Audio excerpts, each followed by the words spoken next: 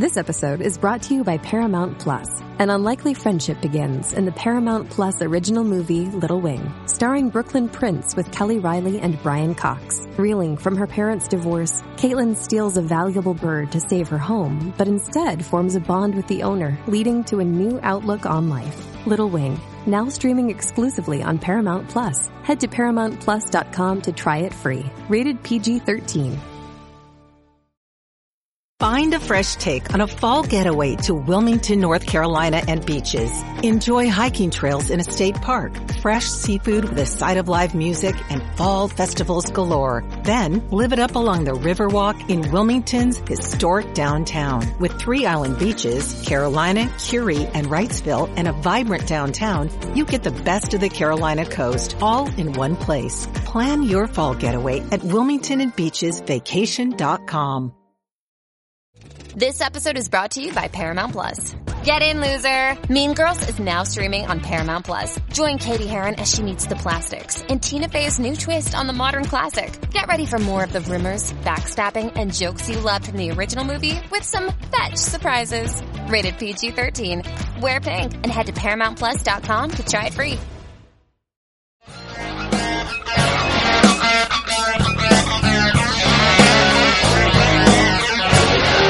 This is the Decibel Geek Podcast with Chris Czynszak and Aaron Camaro.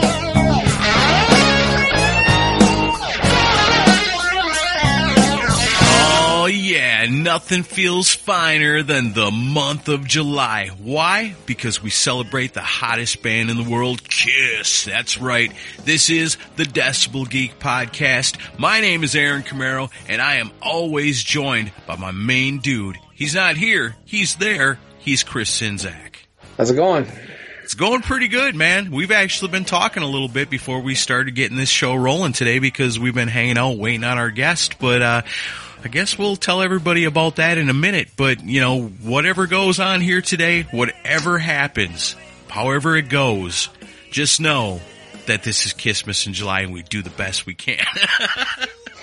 Yeah, we're closing out Christmas in July today. Yeah, man, it's kind of a bummer. You know, it's the old story, you know, when we first got together all those years ago and we, of course, then realized we were both huge Kiss nerds and said, hey, maybe we should do a Kiss show, you know, and so July is really awesome to get to do that, to get to know what it would feel like to be just a Kiss show because there's so many awesome ones out there and it's fun to be one of those for a little bit. But when it gets to be the end of the month, it's kind of sad because I'm going to miss talking about Kiss all the time. But wait, we talk about Kiss all the time anyway.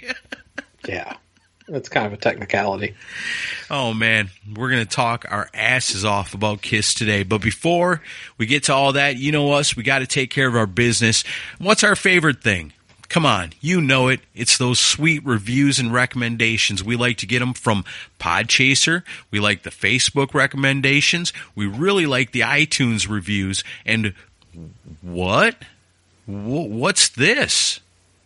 This is different. Well, let's see. There's 5 stars.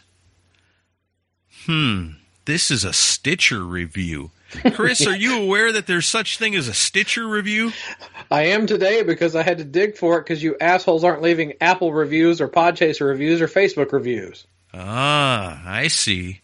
So now you're in trouble because you haven't been leaving us the reviews. Now I'm going to remind you every single week that there's an extra way that you can leave us a review, and it's on Stitcher. It didn't have to come to this, but you kind of made it go there. So here we are. This one comes to us from Govango. What a name. I like that. It actually came to us 5 months ago, so it's about time we visit this. This review's entitled, Thank You, Thank You, Thank You. And it goes like this. First, let me say I love the podcast. Great music insights, and I love your passion for rock and roll. I'm writing this review to give you a thumbs up for stating what so many are afraid to say. Joan Jett is nothing but a glorified cover band. The fact that she made it into the Hall of Fame really shows what a joke the whole thing is. Before the Runaways, Pat Benatar, the list is endless. Thank you for speaking up.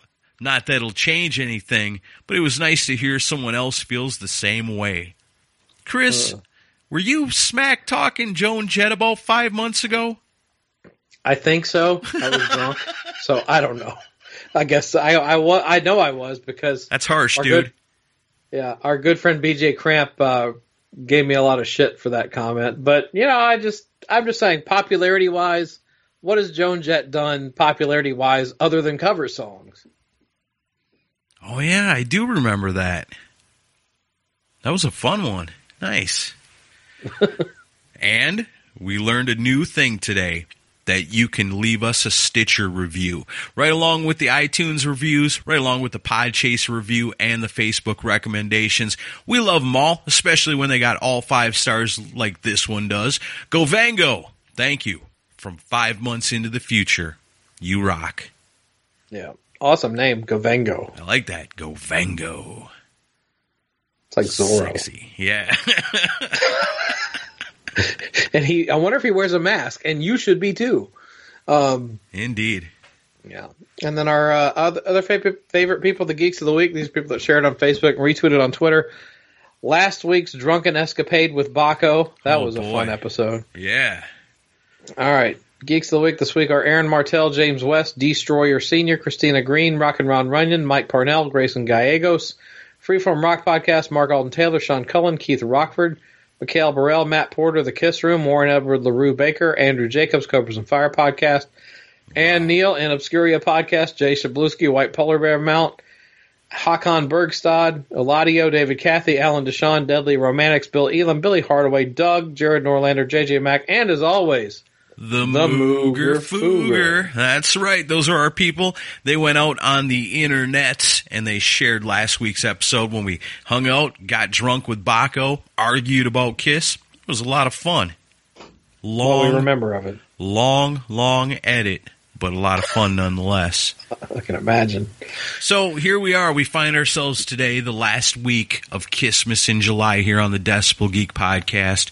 We had a guest lined up, but we're not sure what happened. We're not mad. Shit happens sometimes. So what do you do in a situation like this? Well, it's Kissmas in July, and we got to deliver the goods. So, us, we're the biggest Kiss nerds around. We're going to talk about Kiss, just the two of us, just me and Chris, all episode long, and I think we're going to have a lot of fun. Yeah, and if we're already inebriated, that's our guest's fault that didn't show up because we've been waiting a while. But yeah, so and Tony Moorhead, he was security on the Kiss reunion tour, he was going to join us. For whatever reason, we haven't heard back from him. We've tried to call a number of times. Something may have come up. Right. If Tony decides to reschedule, we will definitely get him on the show. You wanted the best, you got the best, but you're stuck with Aaron and I. That's right. And we're going to save all your questions, so eventually when we do get a hold of Tony, we'll be able to use yours, and we'll let you know at that time. If you got any more in the meantime, you can let us know. Yep. All right, so, here we are. It's the last week of Kissmas in July, and we're just going to shoot the breeze about Kiss. I think you guys know our story. I've been listening to Kiss since I was a little tiny kid. Chris, you've seen the picture of me with the Kiss guitar, right? Yep, and your skivvies. Little tiny kid, like 2-3 years old, and I got a Kiss guitar. It was just one of them things that my Aunt Pam and my Uncle Bruce, my mom's sister and my dad's brother, they had Kiss records, and they played Kiss records. They played all kinds of cool stuff for me. I learned about AC/DC. I learned about Ozzy, all these great things, Iron Maiden, that I learned from my aunt and my uncle. Pink Floyd, the list goes on and on. They were so awesome. And from a little bitty kid, I was just fascinated. The music got me. The visual aspect of it got me. Looking at the album cover artwork got me. Everything about Kiss, it was everything to me. And so growing up, then it was always Kiss, Kiss, Kiss. It was the most important thing probably in the world to me. My parents probably thought there was something wrong with me. They probably questioned themselves by ever letting me, get into Kiss, by ever buying me that little toy guitar, by ever buying me the records. And, it was just a different time. When I was little, my happiest place in the world was sitting in front of somebody's turntable with the headphones on, Maybe that's why I'm so comfortable with them on now. I think the cool thing about it is, you know, you learn this over the years, especially doing the podcast or being a part of a community like this where you're friends with so many different Kiss fans.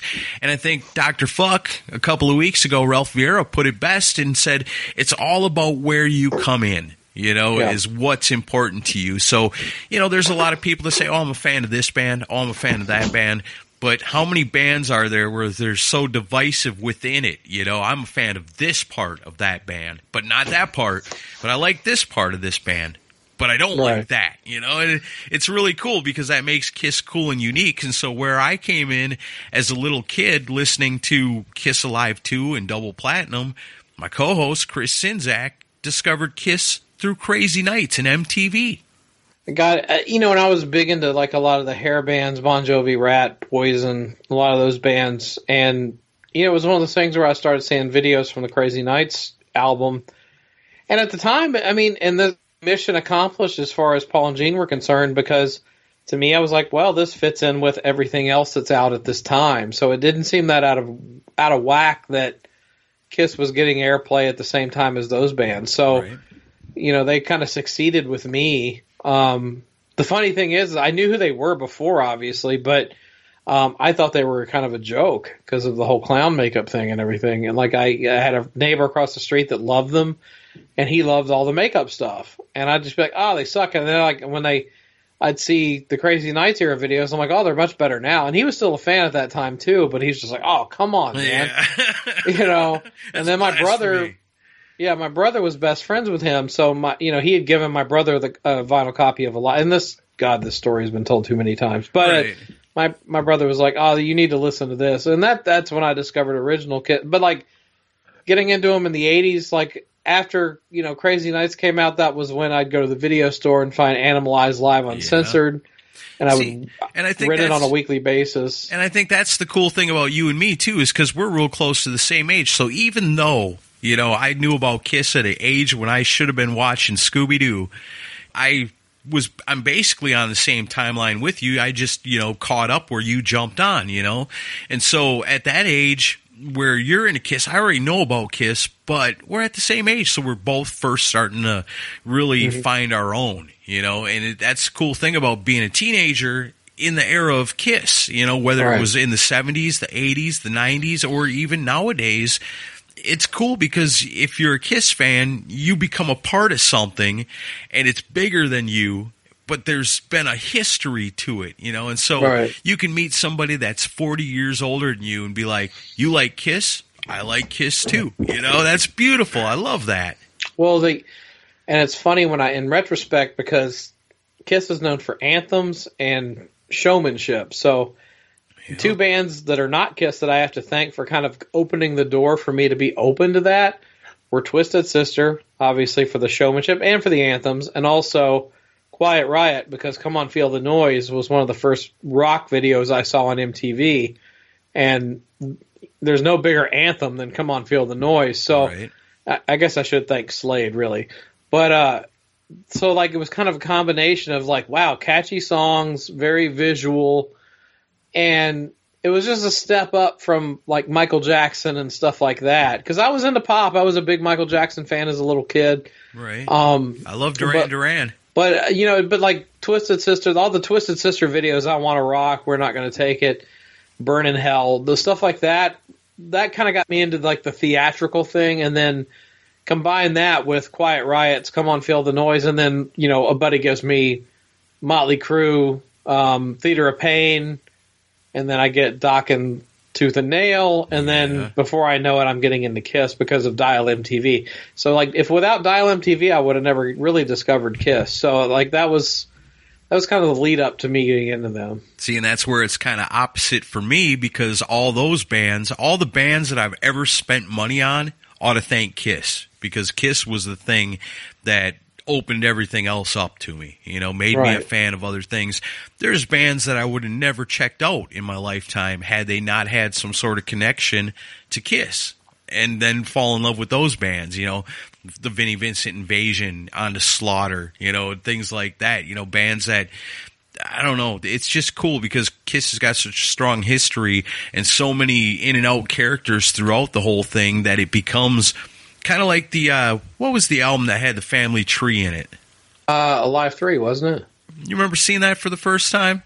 I was dating a girl at the time who bought it for me for my birthday, because it wasn't my birthday, but it was around release day that she bought it for me.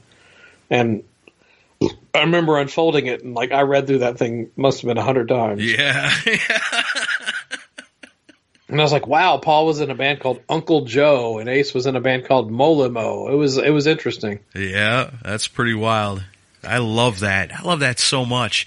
Because that's the thing, too. You know, it's cool if you were there from the very beginning. If you were old enough to see the early stuff, if you were old enough to see them in the makeup in the 70s, that's awesome. But we got a unique perspective where everything was... Kiss became like a world of discovery. Like I was telling the story last week with Baco about finding Dynasty at the Inner Sleeve Records in Wausau, Wisconsin, and pulling it out, and it's an old record. You know, I was born in 75. This came out in 79. I'm buying this at probably around the same time that I'm buying Smashes, Thrashes, and Hits. Mm-hmm. And so it's like, what is this? You know, and it's the makeup Kiss and being like, oh, you know. And there's always so much with this band that there is to discover. You know, a lot of bands, they're awesome musicians. They write great songs, and that's it, you know. But with Kiss, there's so much to absorb, you know. And I think that's what makes them one of the most popular and a band that has the most diehard fans anywhere. I got to believe it. Yeah, it's funny you mentioned Smashes, Thrashes, and Hits, because I remember... So, like, I gotten into Kiss around 88, 87, 88, somewhere around there. And so, obviously, I'm, like, really hungry for something new. And Smashes came out. Was it 89 that Smashes came out? I think so. Yeah, around in there. Or somewhere around there. And, like, the MTV had a show called Mouth to Mouth. It was like a talk show for rock stars. And Paul came on there. And I remember being just so excited to see Paul Stanley on this show. Because, like... When you first get into Kiss, any TV appearance was like a major fucking event for you. Right, you yeah, know? For sure. Kids nowadays don't realize how that is, where it's like it just shows up on your phone. No, you got to be there. You know, if you gotta skip school to watch Peter Criss on Donahue, you fucking do it. You know, exactly, because you're never gonna have that opportunity again. And he came on that show, and I remember. The guy doing the interview was kind of like smarmy and sarcastic, but I liked it though because he was giving Paul kind of giving it back to him a little bit, and it was a funny interview. I actually used to have it on VHS. I wonder if that's on YouTube because I haven't seen it in years. But like I remember there's being a lot of back and forth, and like Paul talking about Eric Carr and like Eric's been in the band longer than Peter, and the guy's like, well, don't talk down to Peter like that. I remember that. And at the end of the show, there's this cringeworthy rendition of Paul solo playing Rock and Roll All Night with a little. Remember the headless Steinberger guitars like Vito Bratta had? Yeah. And Paul was playing like the body glove guitar. That's what a lot of Kiss fans call it. Yeah. And I remember really wanting a Steinberger purely because Vito Bratta and Paul Stanley played one, but which now they haven't aged that well. But I remember watching that, and I remember Smashes was kind of my introduction to a lot of the classic songs. Obviously, Alive was because my brother gave me Alive, but like Smashes had a lot of the stuff post Alive that I had heard for the first time I heard I Love It Loud was from the Smashes version, which is not the best because it's the drum machine. Yeah. And I remember my brother would drive me to high school, and I don't know if my brother was really as into the band as I was, but he kind of like played along with me, and we would blast I Love It Loud from Smashes in his truck. He had like the truck with the ground effects. You remember ground effects on truck? Yeah. And we'd park at the high school and just blast Kiss stuff. And the women would just come a-running. Not really. And like a couple of people would get it, but most people were like, oh, God, you're playing Kiss. What the fuck? But, yeah, I remember Smashes was kind of my intro to a lot of post-Alive material. I remember Smashes, Thrashes, and Hits being kind of a problem for me at the time.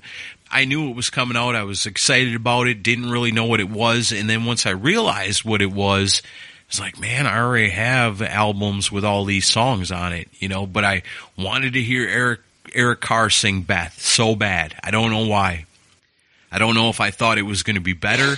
I don't know. That was my first time hearing the song. Really? Wow. Yeah, I know.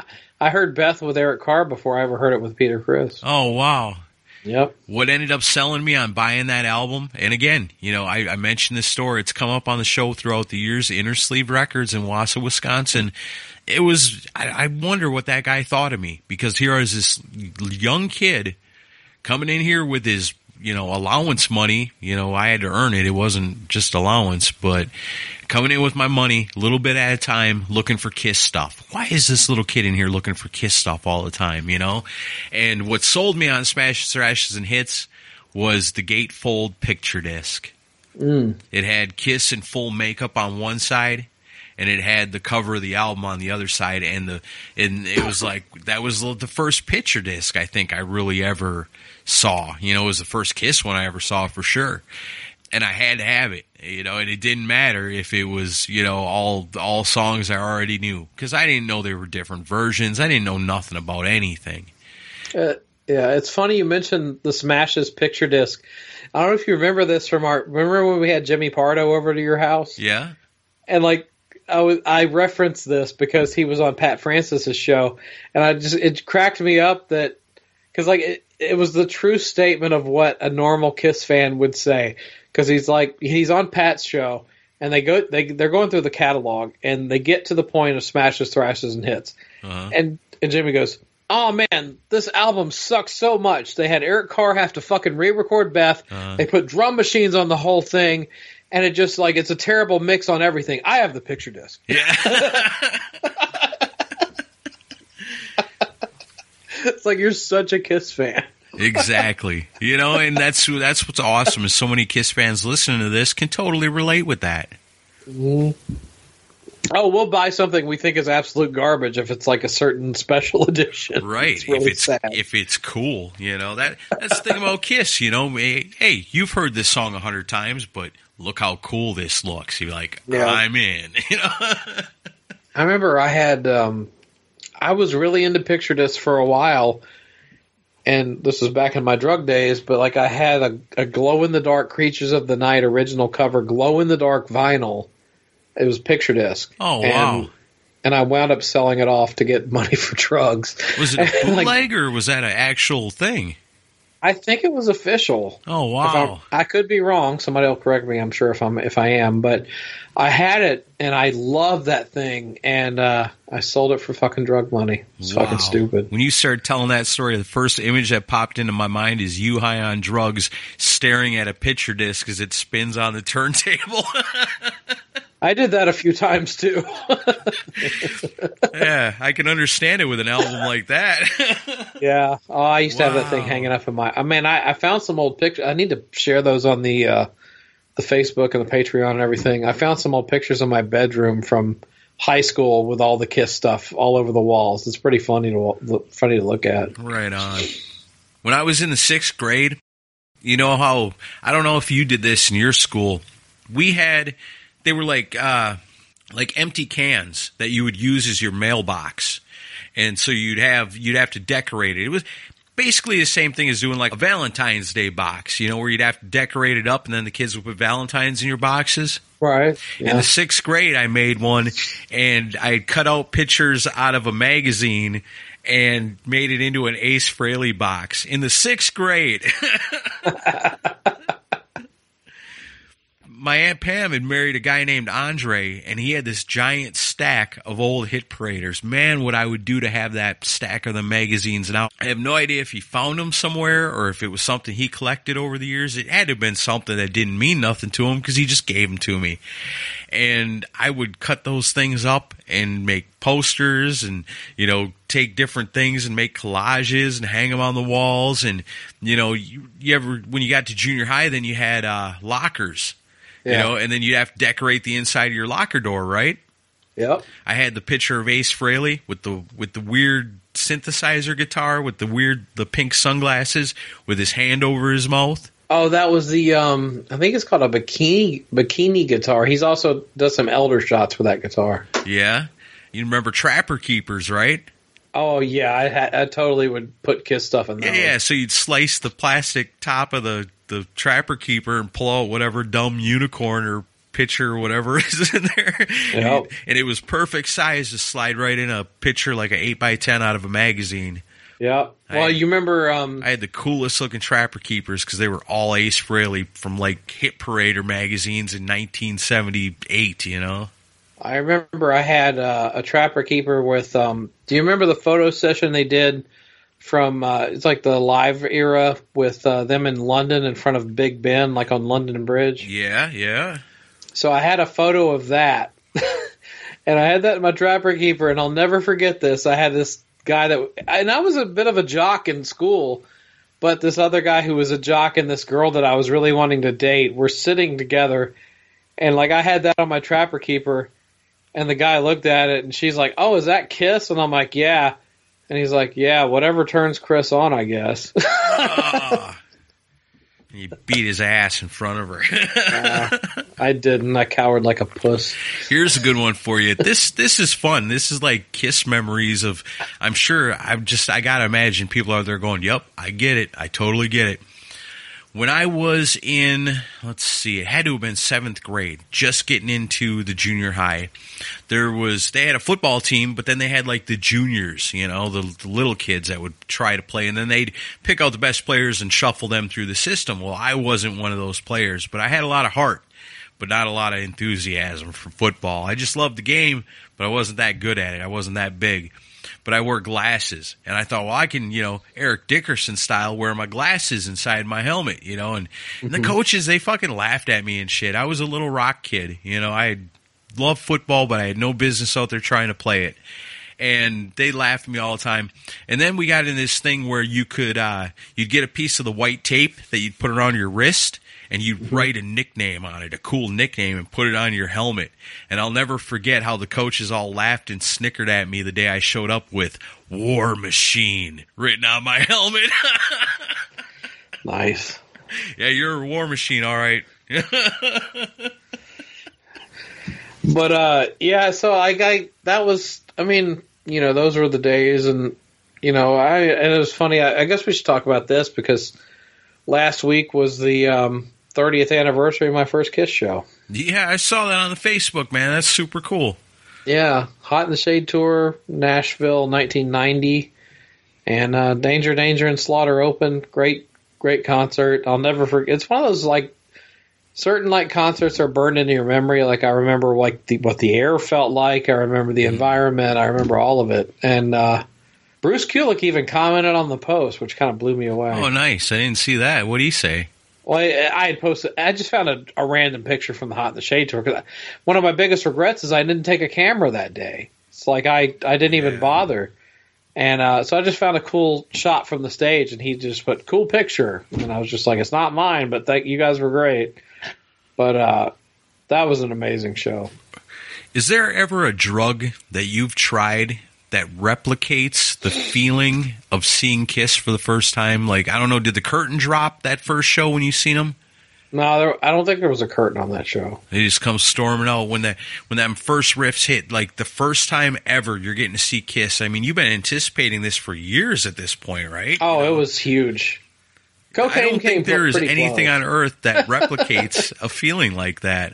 Cocaine's pretty close. I don't know, man. I don't know, because I remember same thing, my first Kiss concert. I remember things about it that, you know, you think about other stuff, you don't remember details like that about things like that. I remember it was cold. I remember I had my leather jacket. I remember running, you know, to the front and grabbing a hold of the barricade and be like, holy shit, I'm front row at Kiss, you know, and then have no idea that I got a long ways to go to get through this night. And while it was cold outside and you needed that leather jacket, you're inside now and you're about to burn up. Did you stay front row for that show? You damn right I did. Oh, that's awesome, dude. You damn right. Oh, wow. Man, I paid the price, but I was there. I got crushed, but I that mean, must have been mind-blowing. It was unbelievable. It was unfreaking believable. And the only thing that can ever really compare to it is seeing Kiss on the reunion tour. I made a comment on an Ace Frehley fan group, a really cool one, and they were asking about, like, what Ace Frehley song makes you cry. And I was like, well, I don't know about any songs making me cry, but I'll never forget the very first time when Kiss comes out and Ace Frehley's in the band and he's full spaceman, you know, and it's like, this is, my whole life has led to this moment. You know? This is all I've ever lived for, you know, like if I'd have died at that moment, that would have been just fine. You know, I would have been okay. Yep. But, yeah, how cool, you know, there's nothing quite like it. 'Cause like I said, it's different times. Like a kid nowadays could never understand that, and I don't know if what it would take to give a kid nowadays that feeling when everything's so instant, but it was years and years and years in the making, and being a Kiss fan from being a little bitty kid growing up, you know, becoming a teenager, learning more about the band, finding out more music, discovery all the time, get to the age where it's like, wow, you know, now they're still around and they're still coming out with new music and this is great, but, you know, to yearn for what it used to be, you know, because Ace Frehley's not in the band, Peter Criss not in the band, you know, and Eric Carr's not in the band, and, you know, so many in and outs of this band. When it finally happened, it was just, I don't know, man. It's so hard to describe. How many listeners out there right now, I'm sure, going, Aaron, I know exactly what you mean. You can't put it to words. It's unbelievable. Mm-hmm. Oh, I remember. Yeah, I mean, it's one of those things where it's like you can't explain it to people that are around now, but that are like that weren't around then, because the anticipation was a big thing. Like everything is so instant now. So back then, you know, you waited months for that day to come. So I remember all the excitement, like for Hot in the Shade tour, I remember all the excitement of waiting for that fucking day to come. And then finally it came, and seeing all of it unfold. And then also on the Revenge tour, I remember that was an amazing show. And that was at Municipal Auditorium here in Nashville. And that's a small venue here. So, yeah. You know, there's like no more than like 6,000 people. It was packed, but it was not a big venue. And to see that show live, I mean, and then a year or two, it's one of those things where at the time I don't notice it, but like they went from Starwood Amphitheater, which was huge. Right. Then they go to Municipal Auditorium, which is smaller. It's about half the amount of attendees that Starwood had. Oh, for sure. And then they play the Gibson Guitars 100th anniversary show on the riverfront on a floating barge. And it's like, if you look at it from a business standpoint, it's like, wow, they were really going downhill fast. Right. And then, you know, 2 years later, or a year later, they're playing a fucking hotel ballroom for the convention tour. But like, when you're a fan, it wasn't too long after that where they're right back at the Starwood Amphitheater again. But like, for a fan that's like 14 years old, you don't think about that. You just think Kiss is coming to town. Mm-hmm. And the most important band in the world is coming. But that Bruce Kulick, Eric Singer lineup was such a damn killer. They were so fucking good. I mean, they're all good. I mean, you really can't look at an era of Kiss and be like, that one sucks. None of them suck. No, I don't. I can't say there's ever a bad lineup of the. Well, I guess the closest I could come to would be maybe the Dynasty tour because of what I've seen on tape. But I didn't attend one of the shows, so I can't really say anything with an expert opinion. Yeah, I don't know. I don't know about that one. You know what? I think that's the coolest thing about Kiss. So much to it. Like, for example, like my Kiss timeline, I'm a little bitty kid, I hear the music. And then from there, it's looking at the inner sleeve, or looking at the inner gatefold of Kiss Alive 2. And then it's asking for Kiss records and getting the Kiss guitar, and then getting older and kind of getting away from Kiss. And then all of a sudden one day in Saturday school, which is like, I guess, catechism for Lutherans, the preacher brings in the pamphlet from them brothers from Minnesota talking about the evils of rock and roll music. And, you know, the rest of the kids are all saying their favorite bands, and he's like, nope. And I just think of Kiss. You know, I got all them old records of Kiss that I haven't listened to for a while, but they're up in my closet. You know, so I go, well, I like Kiss. And he's like, whoa. So it made me immediately run home and pull those records down off the shelf and start listening to them again. And then from there, it was just off, you know. And then learning from my Uncle Bruce when he presented me with Animalized that they don't have makeup, they don't have Ace, they don't have Peter, everything's changed. And then it's trying to learn, you know, because I'm just got reintroduced to this band again, and now I'm older and can understand, can enjoy it in a different way as I did when I was a little kid. When I was a little kid, it was just listening to it, looking at it, and that was it. Yeah. But now there's a whole new world. Why don't they have makeup on anymore? What happened to this guy? Where'd that guy go? And then you learn, there's an album coming out called Fraley's Comet, and that was a big thing for me too as a kid because I really looked forward to that. And there's so much to it. There's the mystery of what do they look like? Nowadays, a band could never get away with that. Back then, it made it so unique. That put a whole different aspect to Kiss that no other band before or really since has ever been able to employ. What do they really look like? Yeah. I don't know that I've ever asked you this. So the first kind of inkling we all had I guess we had an inkling that the reunion tour was going to happen when Unplugged happened. Right. But when they did the Grammy things ever. When they did the Grammy appearance, were you watching the Grammys when it happened? You damn right I was. Because, so did you? Because we got heads up ahead of time that it was happening somehow. I don't remember if it was in a magazine or if it was on something I saw on TV or what it was that clued me off to it, but I knew it was happening. So I was at my parents' house, and I'm watching it intently. And my dad's there, and he's like, what's the big deal? Right. What's the big deal? See, I didn't know it was going to happen. No? No, I was working at Pizza Hut at the time. I was a cook there. And I remember I finished my shift, and I was driving home. I'll never forget this. I was driving home. I was getting ready to get off my exit. And the guy who was the singer in my band called me. And I had remember the old brick cell phones? Yeah. I had a brick cell phone, and he goes, I just saw Kiss on the Grammy Awards, and they were like it was the original band with makeup, and I'm like, what? And I said, what did they look like? He goes, they looked old and fat. Fuck you. He was never a big fan. But that was another part of being a Kiss fan in like our era was how everybody else would give you shit. And if you had one friend that understood, he was the coolest dude you ever knew. I had a friend named Jason, and I'll never forget how I met him. I'm sitting with my buddies at the lunch table in junior high, and this dude, he's a grade above us, long-haired dude, comes walking up and goes, hey, I heard you got the Elder on LP. So it must have been something I was running my mouth about, and, none of my friends care. But this guy came out of his way to come ask me that, and I was like, yeah, what about it? How cool is that? Kids today will never know that feeling.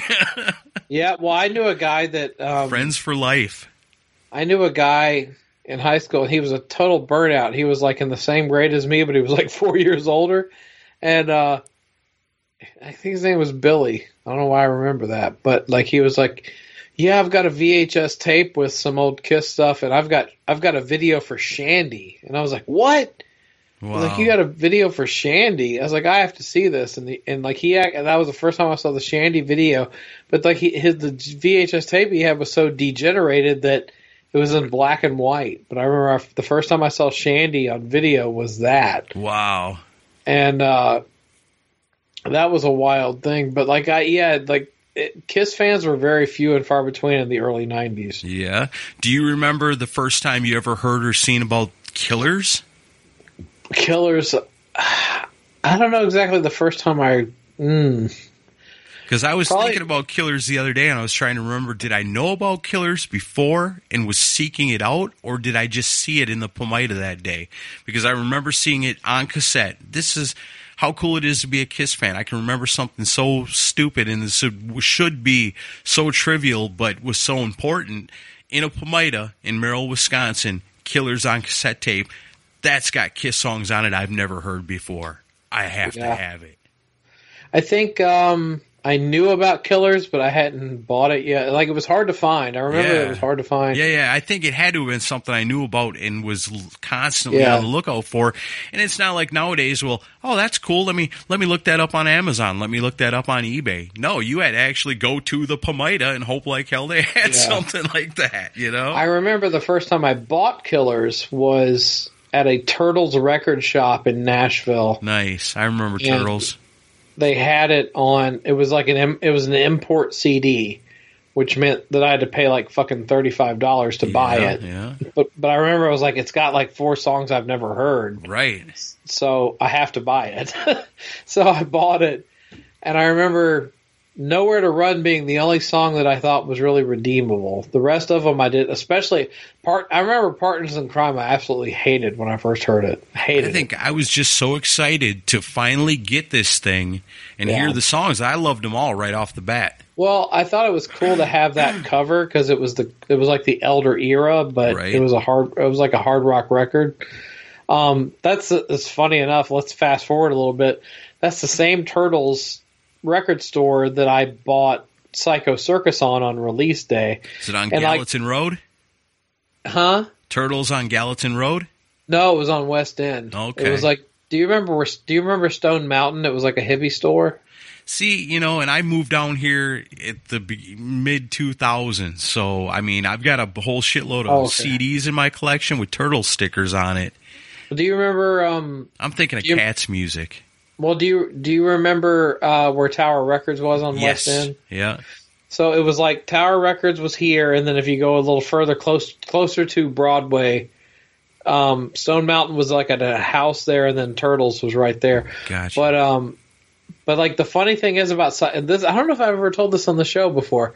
I went on a blind date with a girl around the time before Psycho Circus came out because, and I don't remember how the fuck I even hooked up with this girl. It was a terrible date. Like, there was no chemistry there, and to be quite honest, she was out of my league. But we hung out at a place called the Underground in Nashville. But she was telling, and she could have been full of shit, I don't know. But she was telling me at the time that she had, not that she had hooked up really with, like, sexually with Paul Stanley, but she had lunch with Paul Stanley at a place called Arthur's in Union Station. You know where Union Station is, right? Yeah. So this is all regional humor that'll go over like 95% of our audience's head. But she had lunch with him there because she was a big Kiss fan, and he let her hear a cassette of Psycho Circus demos. Oh, wow. And she was talking about, it's the greatest thing they've ever done, and like she was like so excited about it. So, which of course, that Turtles is the same place like 6 months later that I bought Psycho Circus, which I was incredibly disappointed in. But yeah, like I thought she was giving me the scoop, and then it turns out she wasn't. See, I learned something about myself here today when we're talking about Killers and we're talking about Psycho Circus. I think the anticipation really clouds my judgment sometimes at first because, man, I loved the I love the whole thing at Killers because all the songs are on it, but the 4 new songs, I love them. But Psycho Circus, I remember that because I was working on radio at the time, and the main DJ, Nick Summers, he was also a big Kiss fan. He comes to me and goes, well, here it is, the moment you've been waiting for. And I said, well, what is it? And he hands it to me, and it's Psycho Circus, and it's weeks before it's ever released. And I was like, oh, shit, yeah, dude, can I play some of this? And he's like, no. Did I end up playing Into the Void that night? Yeah. Such a troublemaker. But I was so excited. Like, immediately I ran into the studio, plugged in my headphones, cranked it up, and listened to Psycho Circus. But those were the times, this was what you've been waiting for all these years. It sucks now, and looking at it and what it is, what a letdown Psycho Circus is and how good it should have been. Yeah. But so looking forward to that. I mean, because then it happens. I mean, the Kiss Unplugged was like the greatest thing ever. Yeah. I watched that live. I was so excited for it. Ace and Peter come out, and we saw that, and like I always say, it was me and my buddy Jason. I was the dude that asked me about the Elder. We became inseparable over Kiss, because then it was Kiss. Oh, you also like Poison? Oh, you also like this? Oh, you also like that? Well, how about this? Well, how about that? He was the dude that when Hot in the Shade and Trouble Walking came out, we somehow decided who was going to buy what, and then burn somebody else a cassette copy of each other's. You know what I mean? That was the kind of friend. That was my Kiss friend. We made a movie one time, and I swear I'm gonna go up to Wisconsin. And I'm gonna make him give me the video cassette. And I'm gonna take it somewhere and make him put it on digital for me. We made a movie called Mr. Blackwell. Oh, yeah? Yeah, and it was just the three of us. It was myself, my friend Jason, and my little brother Eric, and we wrote out a little script and filmed it with my parents' camcorder and made a movie called Mr. Blackwell, where Mr. Blackwell was the villain of it. It was nice. A horror movie. So someday I will have that released on Decibel Geek TV as soon as I talk to my friend Jason and get him to let me do that. But, I mean, that's what kind of Kiss nerds we were. And so, the Unplugged happens, Ace and Peter back. Holy shit, And then from there, like you said, then it goes to the Grammy Awards. And then the thing with Conan O'Brien, and then they're coming back, and then tickets are on sale. It was a dream come true, a literal dream come true, because that had been what I had been dreaming about, it seemed like, for as long as I remember my Uncle Bruce showing me the Animalize album and realizing Ace ain't on it, and then buying the next one and be like, well, this is cool too, but Ace ain't on it. Oh, Ace is doing his separate thing. Oh, okay, well, I'm going to get that too, but the two of them always coexisting, but never together, and that was always the dream. And it was finally happening. How many other rock bands do people have experiences like this where it carries through their whole lives and you remember such important parts of your life based on that band? It's Kiss, baby. Yeah, well, I remember when the Intrepid press conference happened, MTV covered it heavily.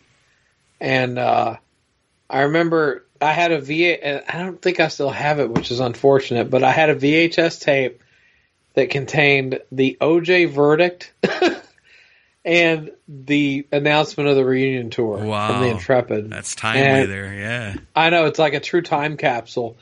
But I used to watch that shit because I was very caught up in the OJ trial. But once I saw Unplugged, I was like, okay, it's going to happen. I think a lot of us had that same feeling, like there's going to be the reunion's now going to happen. I think for me it was like, please let it happen. Don't let this just be a tease. Yeah. Let this please, with the makeup and the full costumes and the old songs and the original members. I mean, please let this happen. I'm sure I prayed for it. Oh, sure. And there was a little, and I still live in, it's funny how things come around because, I've lived a lot of places since college, but in college, I live in Murfreesboro, Tennessee now, and that's where I lived in college. And there was a little place, it's not there anymore, but it was in a strip mall shopping center, and they sold records and CDs and tapes, and they had bootleg VHS concert tapes. And that was where I was able to pick up the K-Rock Weenie Roast tape at that place. Right, and then I also picked up that first after the reunion tour announcement, and so I watched I would watch that thing fucking religiously. And then they had the 4 nights at Madison Square Garden. They had all these different shows. And that was my only way to really check out the reunion tour because, mass media did cover Kiss, but not to the point where it is now. It was even harder. It was very hard then. And the Weenie Roast was an interesting show. I don't know if you've seen the bootlegs of it, but there was a lot of technical problems on that show. They played they played Love Gun, I think, second in the set, and they at the beginning of the song, the ending pyrotechnics went off, and you could see Paul just shaking his head. And but it was an interesting show. And then once they announced, they went through the whole first leg, and Nashville's more of an A market now, but back then it was definitely still a B market. So they went through the whole first market, and and I didn't have the money. I was a broke college student, so I couldn't go to Louisville or Atlanta to see them play. And once they announced the second, though, I guess it was called the Lost Cities Tour, that's when Nashville got put on the list. And I'll never forget buying tickets for that. And I've told the story on the show. Like, my dad died the week before they came here, so I almost didn't go. My family kind of talked me into it because it was like, you need a reprieve from all this mess. Go watch the show and have fun. And it was like it was the only 2 hours in like a 2-week period that I didn't want to fucking kill myself. Right. I mean, because even on top of that, surely your dad has known, that this is the moment you've been waiting for since 1989. Oh, absolutely, 87. Yeah, right. But yeah, there was a Kiss bootleg video called a Kiss: A Visual Evolution, 1973 to 90 something at the time. Yeah. And it was like a little cool fan-made documentary. And I remember that part of that was the ABC in concert and the Mike Douglas show, and where they performed Firehouse. Yeah. And I remember watching that with my dad, and my dad going, "Oh wow, they're doing like Beatles songs, but with like more theatrics." So it was like one of the things where like my dad actually got it, Right. And because before then he was just like, "Oh God, it's a bunch of guys in clown makeup." But when he actually heard the music, he was like, "Oh, I get it." He's like, "They're Beatles fans. I get it." And he was a huge Beatles fan. So, but yeah, getting to go to that show was, we were going to have Tony Moorhead on the show, who did security for the reunion tour. I was just going to kind of gush a little bit about how, that concert in Nashville in '97 totally like saved my year that year, because it was not a good year for me. But yeah, like the reunion tour was fucking magical for me. I mean, and did you see him in Madison? No. First one I went to was we traveled to Minneapolis, St. Paul, and seen them. Mm-hmm. And then when they came back around to Milwaukee, I went down there with somebody else and seen them there. Bradley Center? Yeah, with the big giant inflatables out front when he came walking up. Oh, man, that was so cool.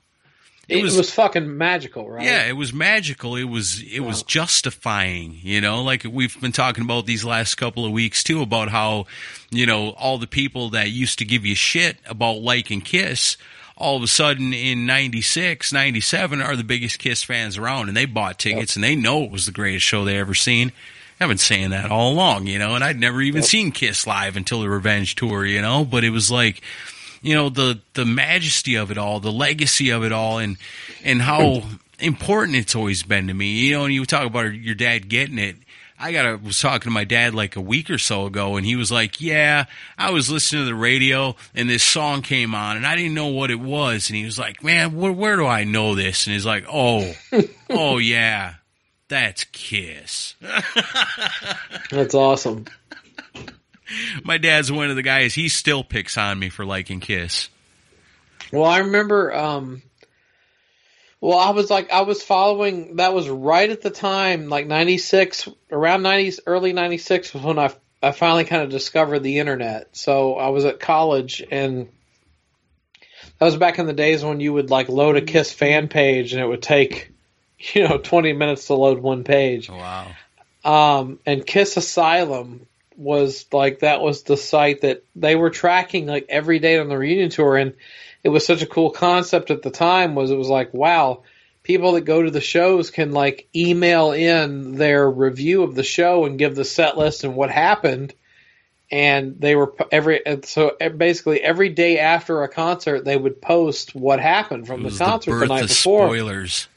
Yeah, it was really, but it almost ruined it for me, because the night before the Nashville show in '97 was the Columbus, Georgia show, which is infamous now because that was the show where Ed Cannon, Peter's drum tech, had to replace him. What was the deal with that? Why did that happen that way?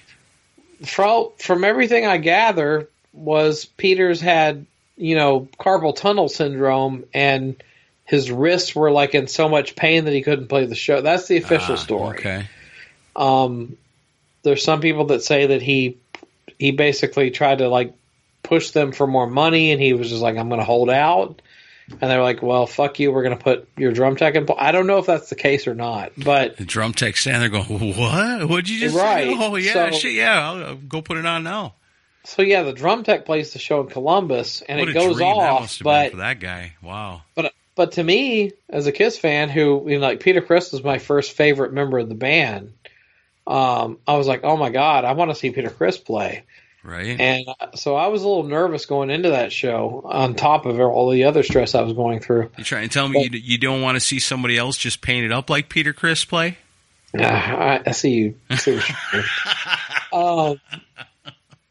But when they came out and they broke into Deuce, I knew it was Peter immediately.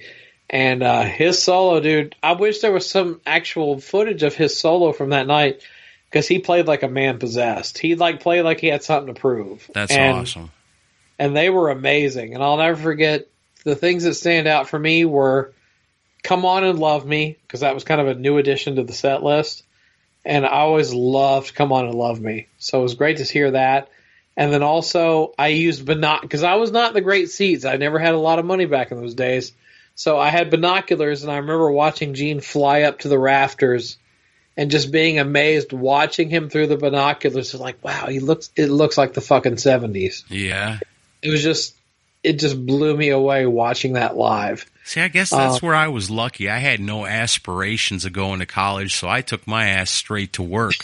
And being young like that, I didn't really have a whole lot of bills. So, you know, the extra cash to pay for some Kiss tickets to get me nice and close to the stage, man, it was worth it. And I did it both times. I mean, I didn't have horrible seats, but it was far enough back where I needed something to see. Yeah.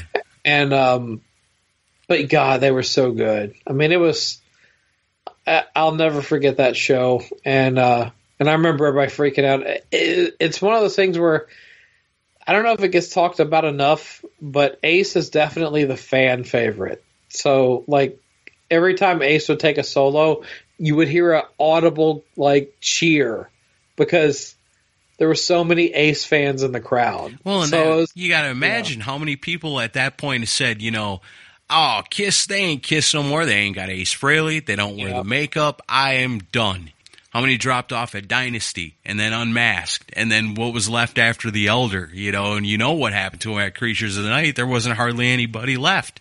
And then they took off the makeup, and then it was a whole new generation of fans. So the old-timers really come back around in the 90s because they're getting to see what they knew. You know, this is Kiss. You know, we're coming back for that.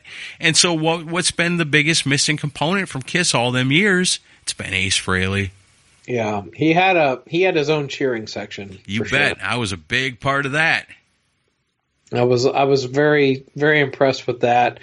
But it was just fucking magical. I mean, I'll never, you know, I'm just so glad I lived long enough to actually see that happen. I remember I would have dreams before, even during the non-makeup years, I would have dreams that I was seeing the Kiss reunion tour. And I know that makes me sound like a nut, but it's true. It is true. It's something that a fan of any other band wouldn't ever be able to truly comprehend. You know, the anticipation, the want, the fantasizing about what it could have been, you know.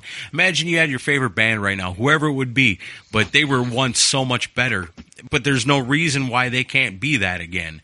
You know, and so you're always going, why? Why can't it be this? Why can't it be this? And then it finally happens. It's a one-of-a-kind thing, you know, and that's what makes Kiss the kind of band they are, and that's why true Kiss fans understand why we are the way we are, you know, and why they are the way they are, because it's all the same, you know, no matter where you came in on the Kiss timeline, it always ends up meaning something to you, if it's something that really speaks to you. You know, of course, the people that don't like Kiss, you know, we had a review last week is like, yeah, this show's great, except for all the Kiss bullshit, you know. But, you know, and the people that are just kind of like, well, you know, Kiss is all right. There's not a whole lot of them. There's either they're the greatest or they're the worst. There's not a whole lot of kind of, yeah, Kiss is okay, I guess. You don't hear that a lot, you know. Right. But it's one of them bands where, you know what, if you listen today, you can tell what a huge influence that band's had on me. You can tell what a huge influence the band's had on Chris. And, you know, it's all good. You know, it's made us who we are. We were lucky, so lucky to have grown up a part of the Kiss timeline. And I'm so grateful for that. Yeah, I agree. I mean, like, and I'll bust their balls on a lot of stuff nowadays, but I don't know, man. There's no band like them. I love them. I always will. Like, even no matter what ridiculous decisions they make going forward, they will always be my favorite band. Amen to that. Well, that's the perfect way to wrap up Kissmas in July, I guess. You know, just you and me talking about what this band means to us and why we are the way we are. Make the wives listen to this one. Oh, they already know. Yeah, they don't need to hear any more of this. All right, well, there you guys have it. It's Kissmas in July. This has been awesome. Like every year we try to do it. I know we always have a fun time with it. So, you know, going forward, we'll see how this goes. But we got a bunch of cool stuff lined up. So stick with us. We're the Decibel Geek Podcast. Leave us those reviews and recommendations. Like our Facebook page. Check us out on Decibel Geek TV on the YouTube and all that good stuff. Man, thank you guys for coming along on this journey with us for Kissmas in July. Chris, got anything to add before we rock on out of here? Just thanks for listening. We'll see you next week. And rock and roll all night and party every day.